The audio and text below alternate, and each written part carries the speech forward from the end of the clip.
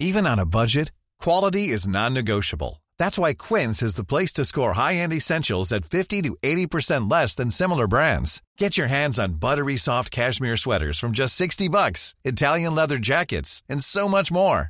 And the best part about Quince, they exclusively partner with factories committed to safe, ethical, and responsible manufacturing. Elevate your style without the elevated price tag with Quince. Go to quince.com/upgrade for free shipping and 365-day returns.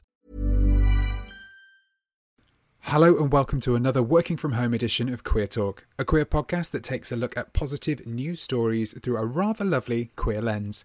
We're all dialing in remotely again, but still bringing you some positive queer news. This week we'll also be joined down the line by Rob Holley, a journalist for The Independent and creator of Eurovision Again.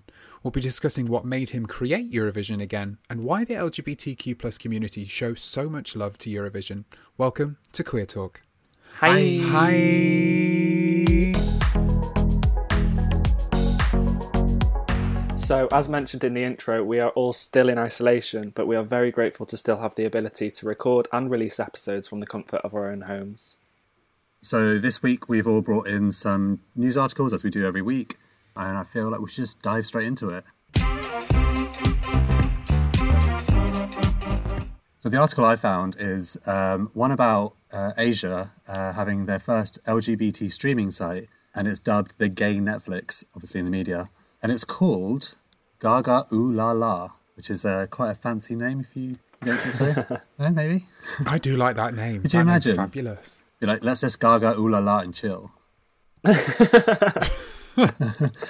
But the name Gaga Ooh La La comes from Taiwan, and they're two different slang terms for gay and lesbian. Oh, really? Yeah. So I thought it there was is some meaning genuinely to the Gaga name. lyrics. Oh no, it's nothing to do with Lady Gaga, unless that's where the slang term comes from. You know, from Bad Romance, it's like rah rah you know, like that. I thought it was like Gaga ooh la la.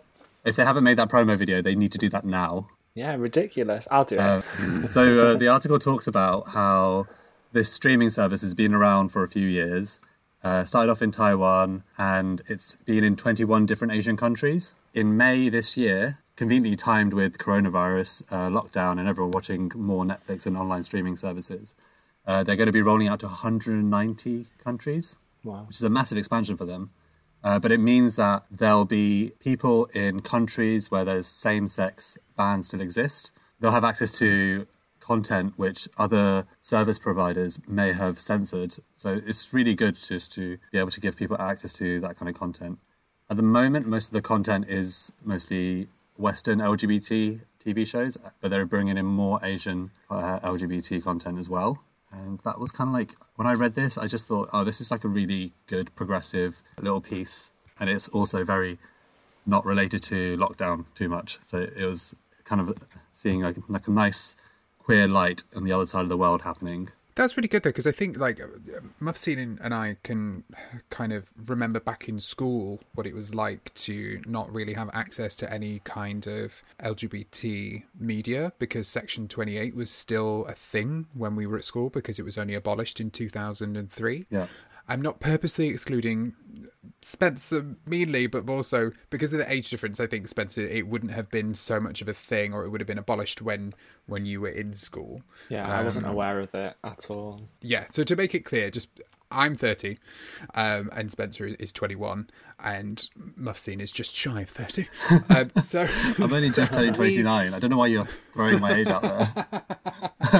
But, you know, it's more just a case of, like, we can remember, to a certain extent, what it was like in school, going through our sort of early teens, not being able to have access to any kind of LGBTQ plus media in terms of video within school, you know. So to be able to have access to that, I think we all know how much that means as individuals, although I can also completely appreciate that we live in a country where there are no bans around same-sex relationships. So, you know, it must also be great to have access to that, even though your country's laws are, let's say, not as positive. And yeah, I think it's a really good move. But obviously, it would be great if these countries also, you know, didn't have these same-sex bans there. Hopefully, it kind of educates people. Hopefully, people who are non-LGBT in these countries will watch these things and hopefully get somewhat an education, and hopefully, it will change views and kind of thoughts and stuff in these countries, and it could lead to a lot of progressive change politically. I mean, even just having it out there is very important. yeah, having it out there is important, but I think with this service, there won't be many non-LGBT people who are subscribing to an LGBT service. So I feel like this is very targeted to the LGBT population in those countries. And like you said, James, we're still of that generation where we were up late at night watching stuff like Queer as Folk, and that was just like the only LGBT content that we could consume at that age. Especially for me, because I was like very in the closet and I didn't want anyone knowing that I was watching it. But I just trying to think about what it's like in Asian countries where, obviously not all Asian countries, but some Asian countries still have same-sex bans. It was only last year that Brunei, there was loads of protests around the world pressuring the Brunei government not to impose the death penalty for gay sex. And luckily those protests were successful. Because didn't they impose it? Because did they not impose it and then all of a sudden there was a massive backlash? People were like, don't stay at their hotels. Yes. And then all of a sudden they were like, oh, no, right, okay, we're going to rewind. We're not going to do that. We're going to back out of that, They basically got pressured by the global markets and governments to not impose this legislation. And I don't think they removed the legislation. They just said publicly that they won't be enforcing those legislations and they won't be stoning people to death for gay sex. But it's amazing what some people will not do when they see that their finances are impacted by something. Hey, interestingly, this service Gaga Ooh La La is available in Brunei. So for those who feel oppressed in certain countries, they'll have some sort of at least escapism and education, and just a connection to queer culture. And we all know how important that is. The story I picked up this week was Halle Berry, the Oscar winner and Catwoman star, who shared a clip of her 6-year-old son online strutting up the stairs in their home wearing his mum's heels. The video is hilarious. It's not at all classy, sassy, which people kind of made out that this kid's strutting around doing his thing. He obviously didn't fit into the shoes and was barely standing up. Like, it was hilarious. And then going up the stairs, my heart was in my stomach the whole time. This kid's going to fall down these stairs. But that was apparently not the biggest problem here. The problem was that a little boy shouldn't be wearing high heels, which I was completely offended by because I spent my whole life doing that. It quite accurately represents what I would look like trying to walk in heels. I don't know if you guys have tried heels on before. But I've very unsuccessfully tried heels on. I'm size 11, so it's hard to get heels my size. Right. So I'm a size 13. Oh my God, what? And I will say that, yes, finding heels of a certain size is difficult, although I did manage to find them. I would say look at Pleaser heels. I got some for Pride. I got 4-inch ones, and I remember walking around in the office in them and people were giving me looks, but I thought it was hilarious. And then I also managed to find, I think it was 5-inch or 6-inch heels, and I wore them to a party once. So by the end I was about 6 foot. I would say I was about 6'10" with the hair as well. Yes, heels are not comfortable. Wow. At all. Maybe we should leak these images. We absolutely should. If we want to get any more they're all on my Instagram. They're all on the Instagram. We'll retweet go find them. and we'll repost all the images of you. Unfortunately, Halle Berry had a huge backlash on her social media because people were commenting, saying things like, I hope that that's the daughter and not the son, and nothing about this video is fun. And these seem to be comments we see all too often, and they've become very, very boring, but still quite hurtful. Halle didn't take this line down. She responded with a very bright statement. She said, well, it's a he, and he is having an absolute ball, trying to cope the best he can.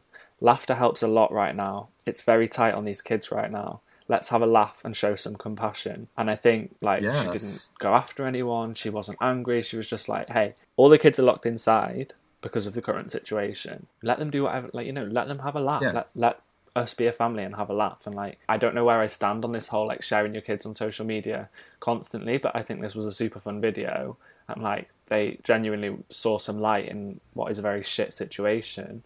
And so what? Why do people feel the need to comment? Yeah, I mean, what people have to remember is when they're saying these comments, they are trolling, but they're also bullying a child. They're not just bullying Halle Berry, they're bullying a child. And she, as a mother, is just saying, you know what, back the fuck off. Literally. And that's great. More power to her, to be honest. I'd rather Halle Berry than someone like Lewis Hamilton, who decided to share a video, I think it was via Snapchat, where basically he put his small nephew on blast because his small nephew was wearing a dress. And he took the phone camera and then went up to the nephew, and the nephew was clearly having a fun time in this dress, and he was like, little boys don't wear dresses. And it massively kicked off online for obvious reasons. And then, you're going to get the kind of the PR firefighters coming out there and, Lewis Hamilton saying, yeah, everyone should be able to do what they want, and all this bollocks. So absolutely, like, more power to Halle Berry, because the thing is that I would rather have someone like Halle Berry embracing her child's kind of like wants and desires to be able to have some fun, rather than someone like Lewis Hamilton, who was putting someone else's child on blast for doing the exact same thing. So no, power to Halle Berry. I just hope that other parents of potentially queer children are as supportive as Halle Berry is. And even if the child is not LGBTQ+, at least Halle Berry is not restricting their behaviour and is allowing them to express themselves how they want to be, which I think is fabulous.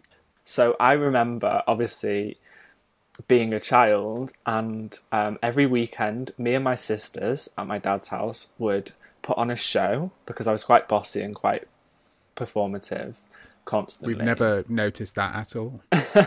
Yeah, nothing's changed. I mean, I'm more so now, but as a kid I was super shy, but actually like not at home. So my sisters had all these dresses, they had everything, and like when I used to go there on the weekend, I'd just be thrilled to like empty their wardrobe, put it all on. I'd be like, right, do my makeup. Bearing in mind we were all like 8 years old, and like I looked a state, and I'd always play the lead female character. So we'd do like Cinderella one week, we'd make up our own shows where like I'd be every character. Musicals, like I'd have like a CD out of the car, and I'd be like, let's all perform like SOS by Rihanna while we all danced to Cinderella. Like, it was wild and absolutely awful. My parents absolutely hated it, but then when I came out to them, they reminded me of all this, and they were like, yeah, we know, which was super cute of them to do. So have you two ever, I mean, James just revealed quite a lot that I wasn't aware of, but I'm very excited to do a little stalking after we're done recording. Have you guys ever dressed up differently or done drag or anything? Yeah, I've done drag like maybe 4 or 5 times now, I think. It requires a lot of work, a lot of shaving, and the outfits I've worn anyway have never been the most comfortable things in the world, and your scalp gets very hot under a wig, from what I've noticed. So yeah, that's what I remember as well. I only dressed up in drag once at university, and I shaved my armpits and they grew back ingrown. It was just the most painful thing ever. Oh. I know. But yeah, I do also remember that your wig feels like a furnace underneath. I remember I shaved around my ankles because I was wearing these 3/4 length like leopard print tights. So for a period of like a month, I think, there was just like this bald patch on the lower part of my leg because of where I'd shaved. It was a really stupid idea. And then I remember one time I did it and I didn't shave my belly, and my belly was on show, and I was like, I can't be arsed, guys. Honestly, I'm not doing it. Not doing it at all. But yeah, I remember I was in these like 5-inch heels, I think it was, and I think I lasted about 90 minutes. And a lot of people were just kind of looking at me. It was a work party and I was the host. And I just remember a lot of people like looking at me, and then a couple of people like, are you all right? Are you in pain? I was like, I'm in abject fucking agony.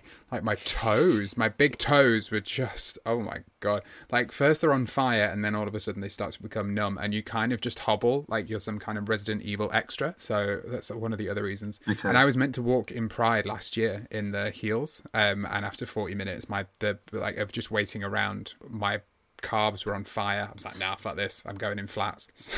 So I spent 70 odd quid on these heels to only end up with them like being tossed under a table. So, Jesus. Never you at least got a picture in them, right? Yeah, it's on my Instagram. Like amazing. Your Instagram, everything's on your Instagram. I need to go through it to find all these Jim936 images that I can blackmail with you later. To answer your question, Spencer, when I was growing up, I was in a household of full of women. I had 5 sisters. I had a lot of female cousins that would come around. And I remember what you were saying about dancing to SOS Rihanna. Like, we were doing the same thing, but to Spice Girls songs. And we would do the same routines. And I would be the only boy who was doing it with my female cousins. So we would always be playing around in the garden doing these routines. And then also I remember I always wanted to get my nails painted. But my sisters would only let me paint one nail, my little finger. And I guess that's because they thought if I did all 10 fingers, that would be too feminine for a boy. But I'm glad to hear that Halle Berry is kind of stuck up for her child, posting the video, because thinking back to when I wanted all my nails painted, I'm like, how much of a confidence hit was that? Just not being able to do something so simple, and how reinforcing it would have been if I could just express myself so more freely in those early stages.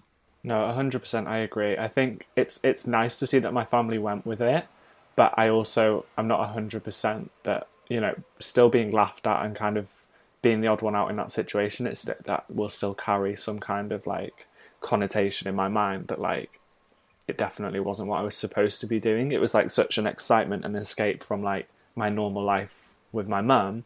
So when I went to my dad's, I became Cinderella. It was a bit weird that just kind of all changed. The excitement was crazy, and then going back home again was oh, okay, I got to switch that off now. So I think it's difficult, but I think it's becoming a lot more. I'm seeing a lot more kids just doing what the fuck they want these days in terms of dressing up, being who they want, aspiring to be different characters in films and stuff, and it's exciting. But also I think kids kind of teaching parents or introducing parents into queer culture without the parents really even thinking that was going to be something that they would be educated on. And it's really nice to see from certain avenues, such as Halle Berry, seeing someone clearly see their child express a level of queerness and just embracing it. But also wanting to learn from that as well. Because it's not just about the child experiencing things, but also the parent kind of learning about a community at the same time. So it's kind of, it's two streams at once, isn't it? And I think it's fabulous that, like we say, there's someone like Halle Berry in a child's life supporting them. It's great. I think it's good parenting to just allow your children that kind of freedom and space to present themselves in whichever way they want to. And just because your child is wearing heels doesn't necessarily mean, oh, they're gay or, oh, they're queer. But it is also just giving them that space to have a good time as well and have joy, like she was saying. And it goes a long way to tackle toxic masculinity in the quote-unquote straight world. Agreed. Absolutely. Talking of having a good time, James, your story revolves around Eurovision, which is absolutely that. Do you want to tell us what you found? Yes. The story that I'm going to be talking about this week is about Eurovision Again, or the creation of Eurovision Again. Eurovision Again was created by contest fan Rob Holley, and he created the Twitter account due to the contest in Rotterdam being cancelled due to COVID-19. And so what Eurovision Again is, basically every Saturday for the foreseeable future, Eurovision fans watch a stream together and they live tweet along to it, just like they would if the competition was live. Now, to kind of keep the excitement going, Eurovision Again does not release the year or the stream URL that we're all going to watch until 15 minutes beforehand. So we watch it at 8 o'clock UK time in the evening, and they release it at 7:45. So we are all kind of kept waiting and guessing to see what happens. And people get to vote as well. So there's a voting system, and then the votes get released at the same time as when on the show they are going around to the individual countries to get their 12 points for each of the countries, which is fabulous. And the EBU, the European Broadcasting Union, who operate Eurovision, have also backed the initiative. And what they've done is they are currently making previous competitions available to watch via YouTube. So some of the competitions in recent years have been streamed on YouTube, such as last year, 2018, for example, as well. But some previous competitions, when streaming online was not a thing, are now being made available. So the EBU actually got in contact with Eurovision Again and sort of partnered with them. And last weekend, for example, we watched Eurovision 2009 together. And that was based in Russia. And the winner of which was Alexander Rybak with I'm in Love with a Fairy Tale. And yeah, it was really, really good to just sit there and live tweet with people. Eurovision Again has also been a trending hashtag in the UK and also some other European countries. Last weekend, I believe it was the #1 trending topic in the UK.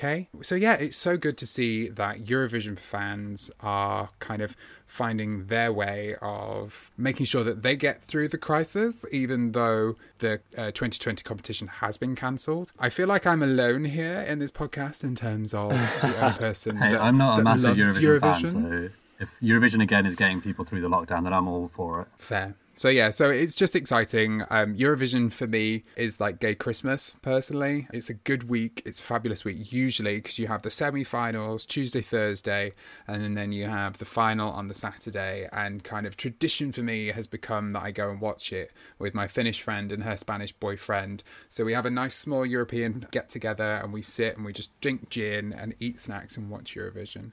That sounds so cute. But like I say, it's so nice, honestly. We end up just like getting a little, which is, again, it becomes intercontinental, because for the last few years we find ourselves just eating like a small Asian banquet. So we're quite lucky that her boyfriend is a good cook. So shout out to Tia and shout out to Rafa for accommodating me, and for Rafa making some fabulous Asian food. So it's really, really good fun. Eurovision again. So yeah, a big shout out to Rob, who we're going to be talking to very shortly, just to say thank you for creating Eurovision again, so that we have another coping mechanism, another coping strategy to kind of get through this crisis. And we've all got something to kind of get together as a Eurovision community, just to celebrate that once a week. I think it's really cute. I think it's really fun. So I'm all for it. Absolutely. I think I haven't followed Eurovision again, but drinking gin and eating snacks sounds like a great thing to do. I've actually been indulging in that myself, just every single night of lockdown,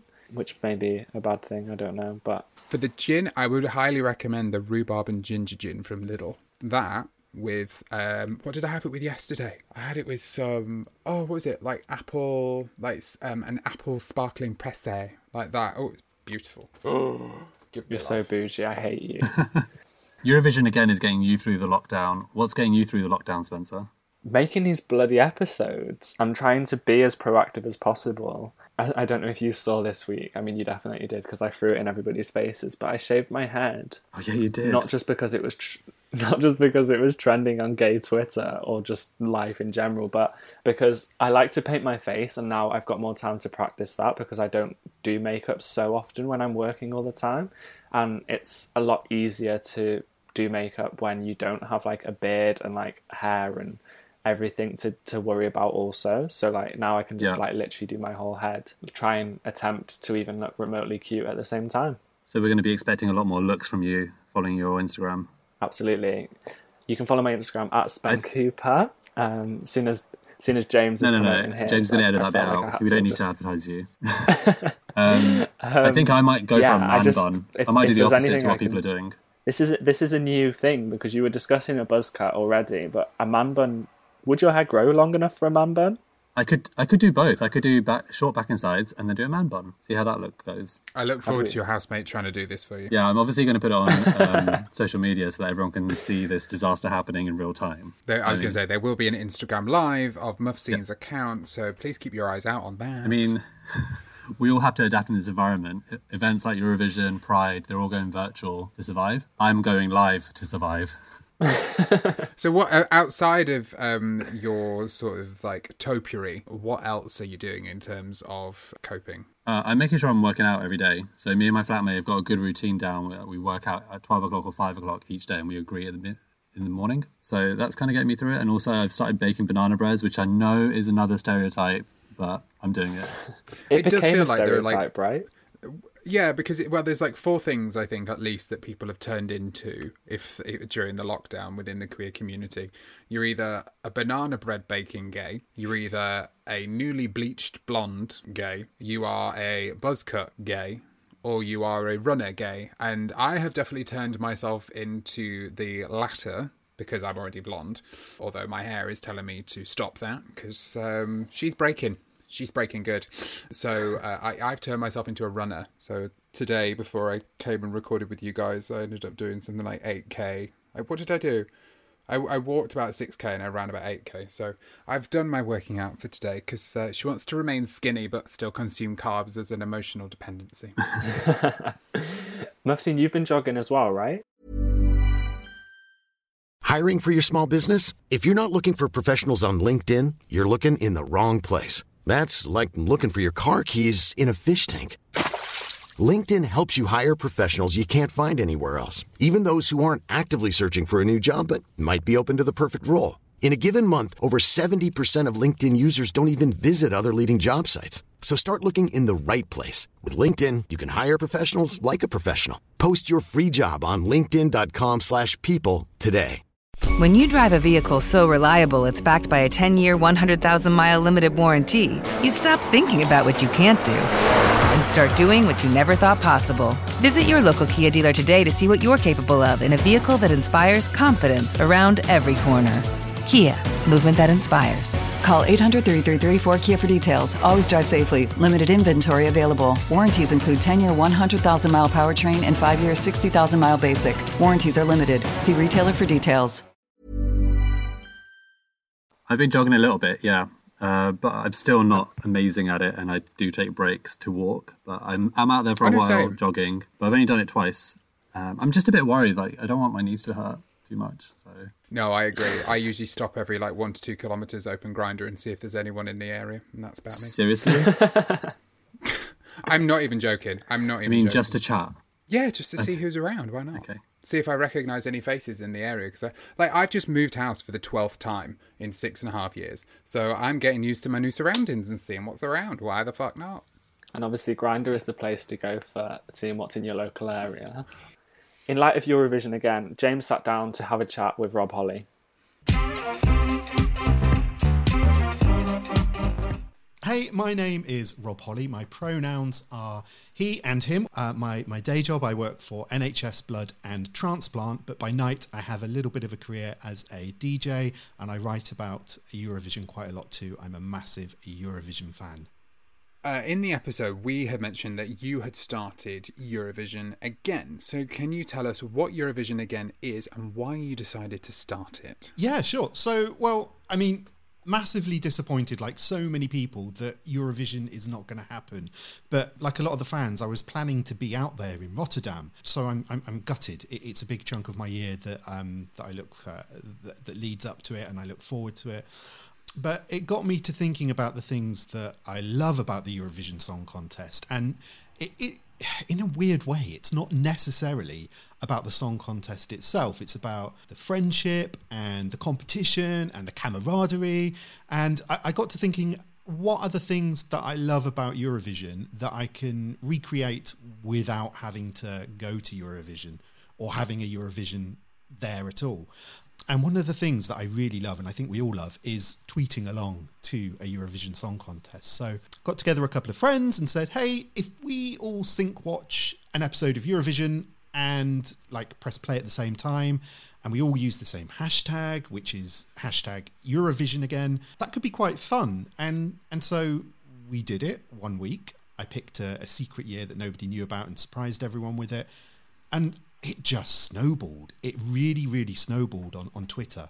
I know Eurovision's popular, but the idea of these old contests having a massive online following without there being Eurovision at all in the truest sense it's phenomenal. So I'm having a lot of fun with it.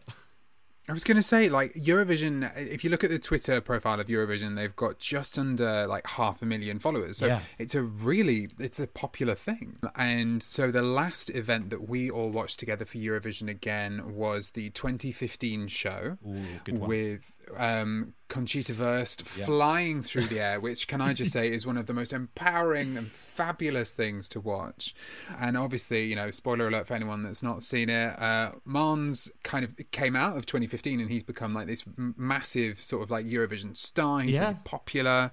I didn't even realise, he lives in London now. I never knew that. Oh, yeah. I think some people, funnily enough, after that 2015 contest, what I think the people at home don't realise is that as soon as the contest is over, they pack up, that's it. So on the Sunday after the show, it's quite likely that if you're getting a plane, you'll share that plane with someone like Mons Emelo or the Winners or even Electro Velvet. They've all got homes to go to, and a lot of them do live in London. Yeah, no, I was really, really surprised by that. But no, 2015 was a great year.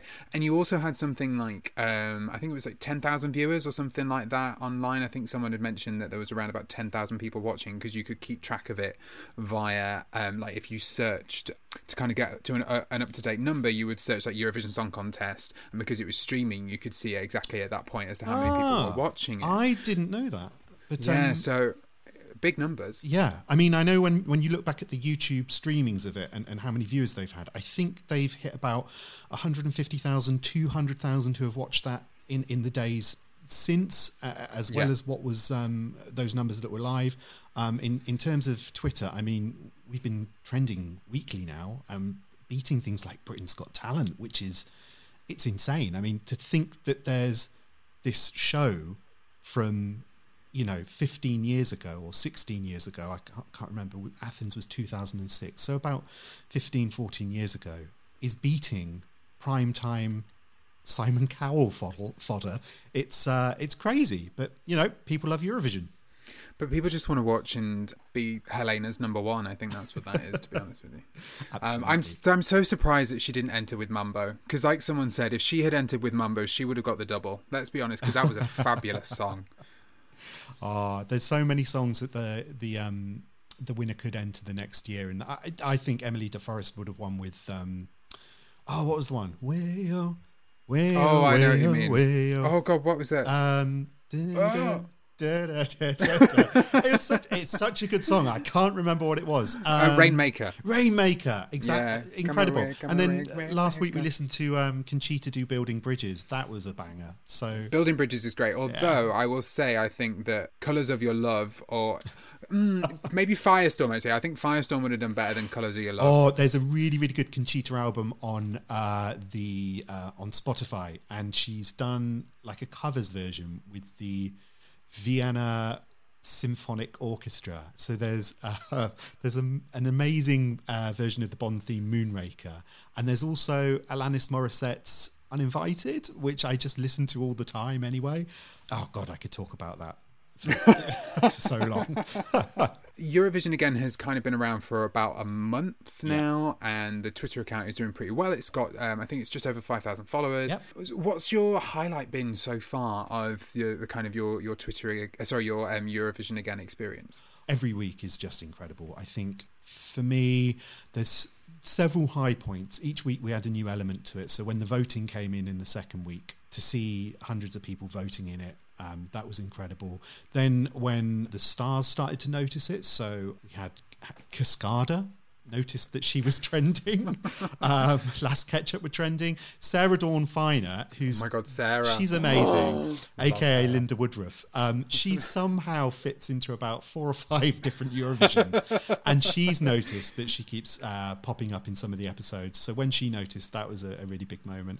Getting Alexander Rybak to introduce Moscow 2009 was brilliant. Wow. He was a really good sport about it. And Daz Sampson was really good and introduced his year as well in Athens, which was great. But I think that the highlight for me was in week 4 when I thought, it would be nice to do a bit of fundraising, see if anyone's going to give anything. And so I started a fundraising page, and I set a target of 500 quid, thinking, you know what, my friends will all donate, and that would be great. And put the charity as Mermaids, who are just incredible, the work they're doing at the moment, and just a really important, vital charity. So just to be clear, sorry, Rob, Mermaids support trans families and also trans children. Yeah, they look after young trans and non-binary people and their families. And I can only imagine like what it's like at the moment, needing that level of support. So, all charities are going through a really tough time where they're thinking about either suspending or postponing or cancelling some of their services because COVID-19, it's just messing up everything. So Mermaids is a big one for me, and especially with, I've got so many trans and non-binary friends and family that I wanted to do something there. And put up the page thinking, if it makes £100, that would be brilliant. If it hits 500, that would be incredible. And I think the grand total in the end with Gift Aid was about £3,800. That's ridiculous. So people just want to help, and the Eurovision Song Contest has always been so inclusive, and it's a literal platform to see different types of people, and I think that's why it's so appealing to the LGBTQ community. So the fact that then the viewers of this silly tweet along would donate to a charity is just it's incredible, and we're going to do something similar in the one that's coming up on Saturday. Something else that did happen to you was the EBU reached out to you. So for those who don't know, they are the European Broadcast Union, and these are the guys who actually operate Eurovision. So, like, what on earth happened there? Like, how did you feel? Because originally, did you not say you were like, oh my God, I'm going to get a cease and desist from I honestly, when I got EBU? because look, I've reported on Eurovision now for about 7 years, and so I do know some of the names attached to it that work at the EBU. And I know some of the people that work there sort of on the peripherals. I'm not matey or pally with them, but I do know, the names of the people that work the contest. So when the email came in and I recognised one of the names from somebody quite important at the EBU, I was like, they're going to ask me to take out any reference to Eurovision. And I was a bit worried about that. But yeah, it turns out they've all been tweeting along and watching anyway. Oh, wow. and they've been enjoying it, and I was blown away. So the thing that they can't obviously endorse some nutty guy that lives in Camberwell that just loves Eurovision, but they can support the fan communities. And so I said, well, if I give you a list of the future episodes that we want to do, maybe you could see to getting them on your YouTube channel. And they did just that. So they're working really hard because I won't go all dorky and bore you with the copyright law and how it all worked, but basically any Eurovision before the big rebrand in 2004, the older contests have so many copyright issues because of music and different broadcasters that it's actually hard to get those ones online. And then some of the ones that are a bit more recent just haven't gone on the YouTube channel because there's not really been a huge impetus for them to do that.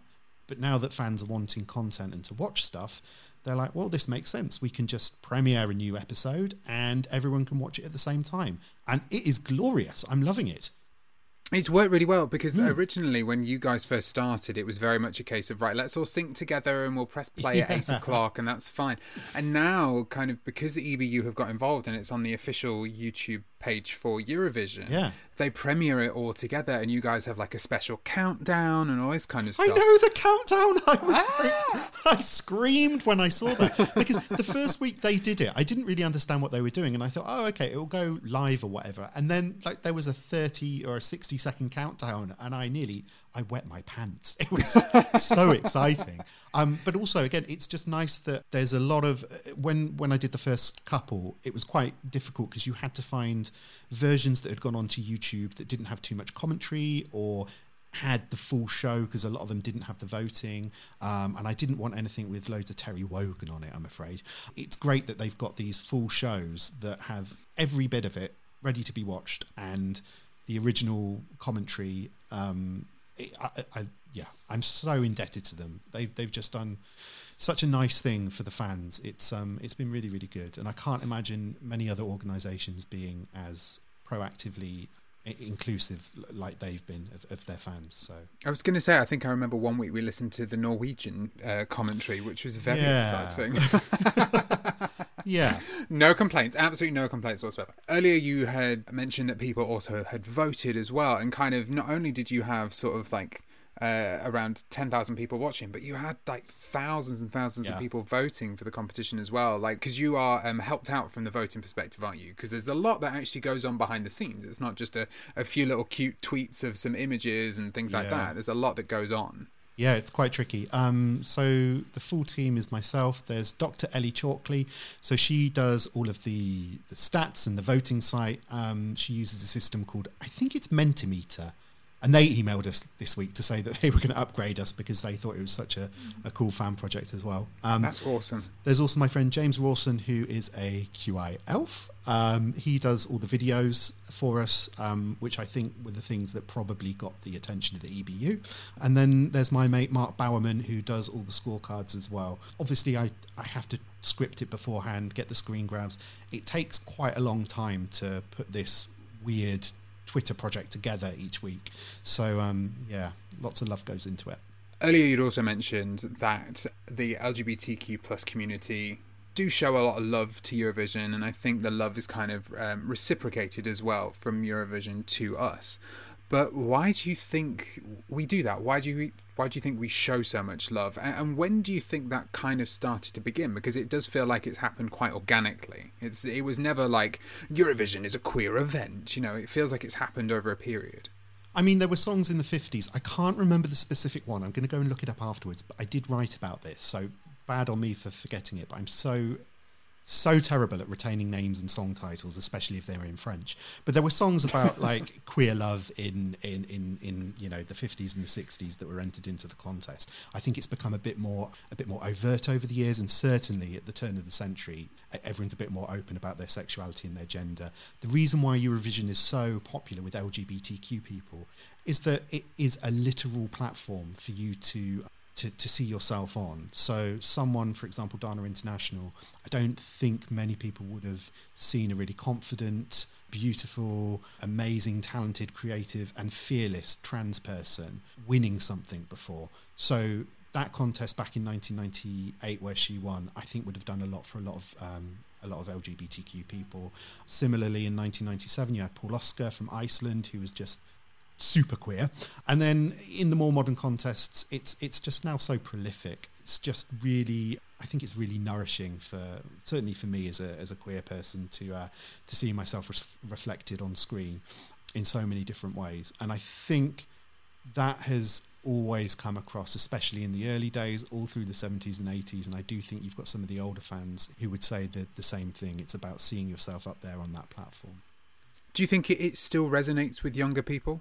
Yeah, more so than ever, absolutely. And I think there's, it's funny actually, because I think the way that the BBC has presented it, you know, when we watched Moscow 2009, and beforehand I had to get a copy of it to do all the scripting and whatever, and the only copy I could find was the BBC version with Graham Norton, and it was really snarky in a way that none of the fans or the modern community really are about it. And I think there's been a bit of a turning point in the last 4 or 5 years where it's sort of been co-opted by younger people who take the competition element seriously, but also they take the inclusivity of it seriously. And so it really jars now when you go back and you watch something with, you know, really dodgy Terry Wogan commentary or some of the earlier Graham Norton stuff about, you know, talking about people's weight or, you know, how flamboyant they are. There was one Terry Wogan comment about, who was it? There was some back and forth between the Greek host in Athens 2006 and a Netherlands presenter, and it was just a bit mean. So I think that's changed a lot, and I think it's going to continue to change. And I think the audience for Eurovision will always be everyone, and, you know, a big family and friends event. But I do think that the fandom is getting younger and younger and more savvy about LGBTQ rights, certainly. And it's fair to say as well that Eurovision as a competition, it never feels negative. It always feels really positive and very, very inclusive. So for me, I refer to it as gay Christmas. I refer to it as like possibly the campest 4 hours you are going to get on primetime television. And it's like, it's a full-on week. I mean, it's more than a week because, you know, there are obviously the song selection competitions that go on throughout the year, of which you have been to a few. You almost got caught up in trying to get back from them this year. But like from watching it on the BBC, let's say, within the UK, it's a full-on week. It's like you've got your Tuesday, Thursday semi-finals, and then you've got the final on the Friday. I love it. It's fabulous, honestly. Never get so much queer TV. I'm like, it's come through. Right, so I have some quick-fire questions, which you can confirm you have not been told what these questions are before I've asked you them. Absolutely not. How many Eurovision Song Contests have you been to? 7. Because do you not have like loads of magnets on your fan in your kitchen that are? How do you know? Because I saw you update your Rotterdam 2020 you put it on Twitter. You can still buy merchandise for Rotterdam 2020, and I just thought that was a really, you know, I like to have that. But also, my fridge magnet obsession is ridiculous. I know we're not here to talk about my fridge magnet obsession, but I'm trying to visit all of the capitals of Europe before I hit the age of 40, and I've not got many still left to go. It's going to be a really tight squeeze because COVID-19. Yeah. But yeah, I love fridge magnets, and I've been to heaps of those places, and I've been to national finals as well. So this earlier in March, I went to watch UMK, which is the Finnish national selection. I thought Chichi Alina, Erika Vikman was going to win, but she was robbed. So I've been to 7 contests in total, but squillions of orbital events around it. What is your favourite song of the last decade from Eurovision? Hatari, Hatrithman Sigula. Oh, Iceland from last year. They were great. Absolutely great. It's my style of music. The attitude that they have. I've been lucky enough to meet and to become not necessarily friends with a lot of the artists, but I sort of know them a little bit through doing interviews and stuff, and they're just the nicest guys. See, I'm going to throw Fuego in there, to be honest with you. Oh, that's a great song, don't get me wrong. But and it would probably be in my top 20 of the last 10 years. And she's great. She's really embraced the competition. Yeah, Eleni, oh my God. Eleni doing that dance last year in this star leotard in Israel was just, I think it's probably one of my Eurovision highlights. Absolutely. So I think that would be that. Who is your favourite winner of Eurovision be? Could be song or artist, depending, because I appreciate that some people are more a fan of the song than the artist. Oh, do you know, I think the definitive one is always going to be Euphoria for me. Just because that really did, when I was talking earlier about there being a change of the competition, I think you can see these certain points in time whereby the competition evolved. Certainly after Birmingham 98, when the song language rule got relaxed and everyone could sing in English if they wanted to, you saw a change. Things, I think, got supercharged after Euphoria, because it's probably the most, I don't want to say credible winner, but I do think it's the most mainstream winner that we've had for a long time. Wasn't it the biggest points winner before they changed the pointing system in a few years ago? Yeah, and it was, you could tell that it was going to win from the outset, and I think it got so much more interest in the competition. It got a new audience looking into it, and I think as well that it really brought on board that young audience that perhaps wasn't necessarily there in the same way that it is now. So I think probably Euphoria is my favourite song to have won. My favourite winner as a person. But I think ABBA probably are the best winners of all time, because, again, they're just incredible. You look back at other people who have won it who have been really great. Ruslana, the stuff that she's done in her political career in the Ukraine, I think that's incredible. People like Mons, who carry a light for the Eurovision Song Contest. All the winners bring something different to it. Netta as well. I love her to pieces. When you see her posts and stuff, she's really creative and fun, and her personality is so good.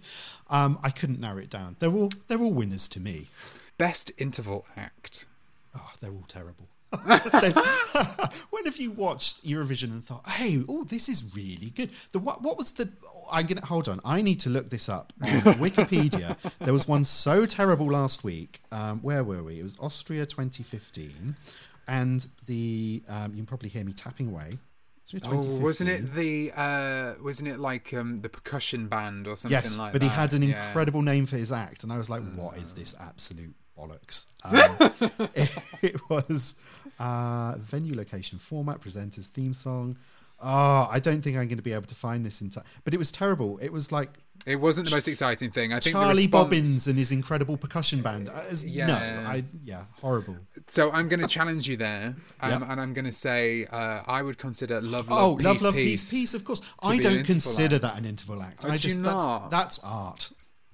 Rob, thank you so much for your time. I really, really appreciate it. Thank you.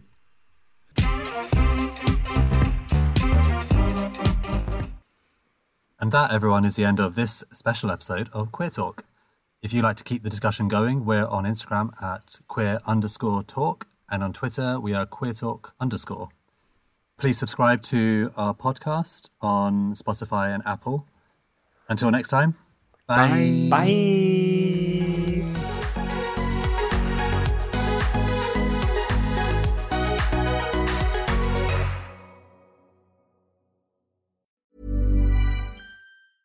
Even when we're on a budget, we still deserve nice things. Quince is a place to scoop up stunning high-end goods for 50 to 80% less than similar brands. They have buttery soft cashmere sweaters starting at $50, luxurious Italian leather bags, and so much more. Plus, Quince only works with factories that use safe, ethical, and responsible manufacturing. Get the high-end goods you'll love without the high price tag with Quince. Go to quince.com/style for free shipping and 365-day returns.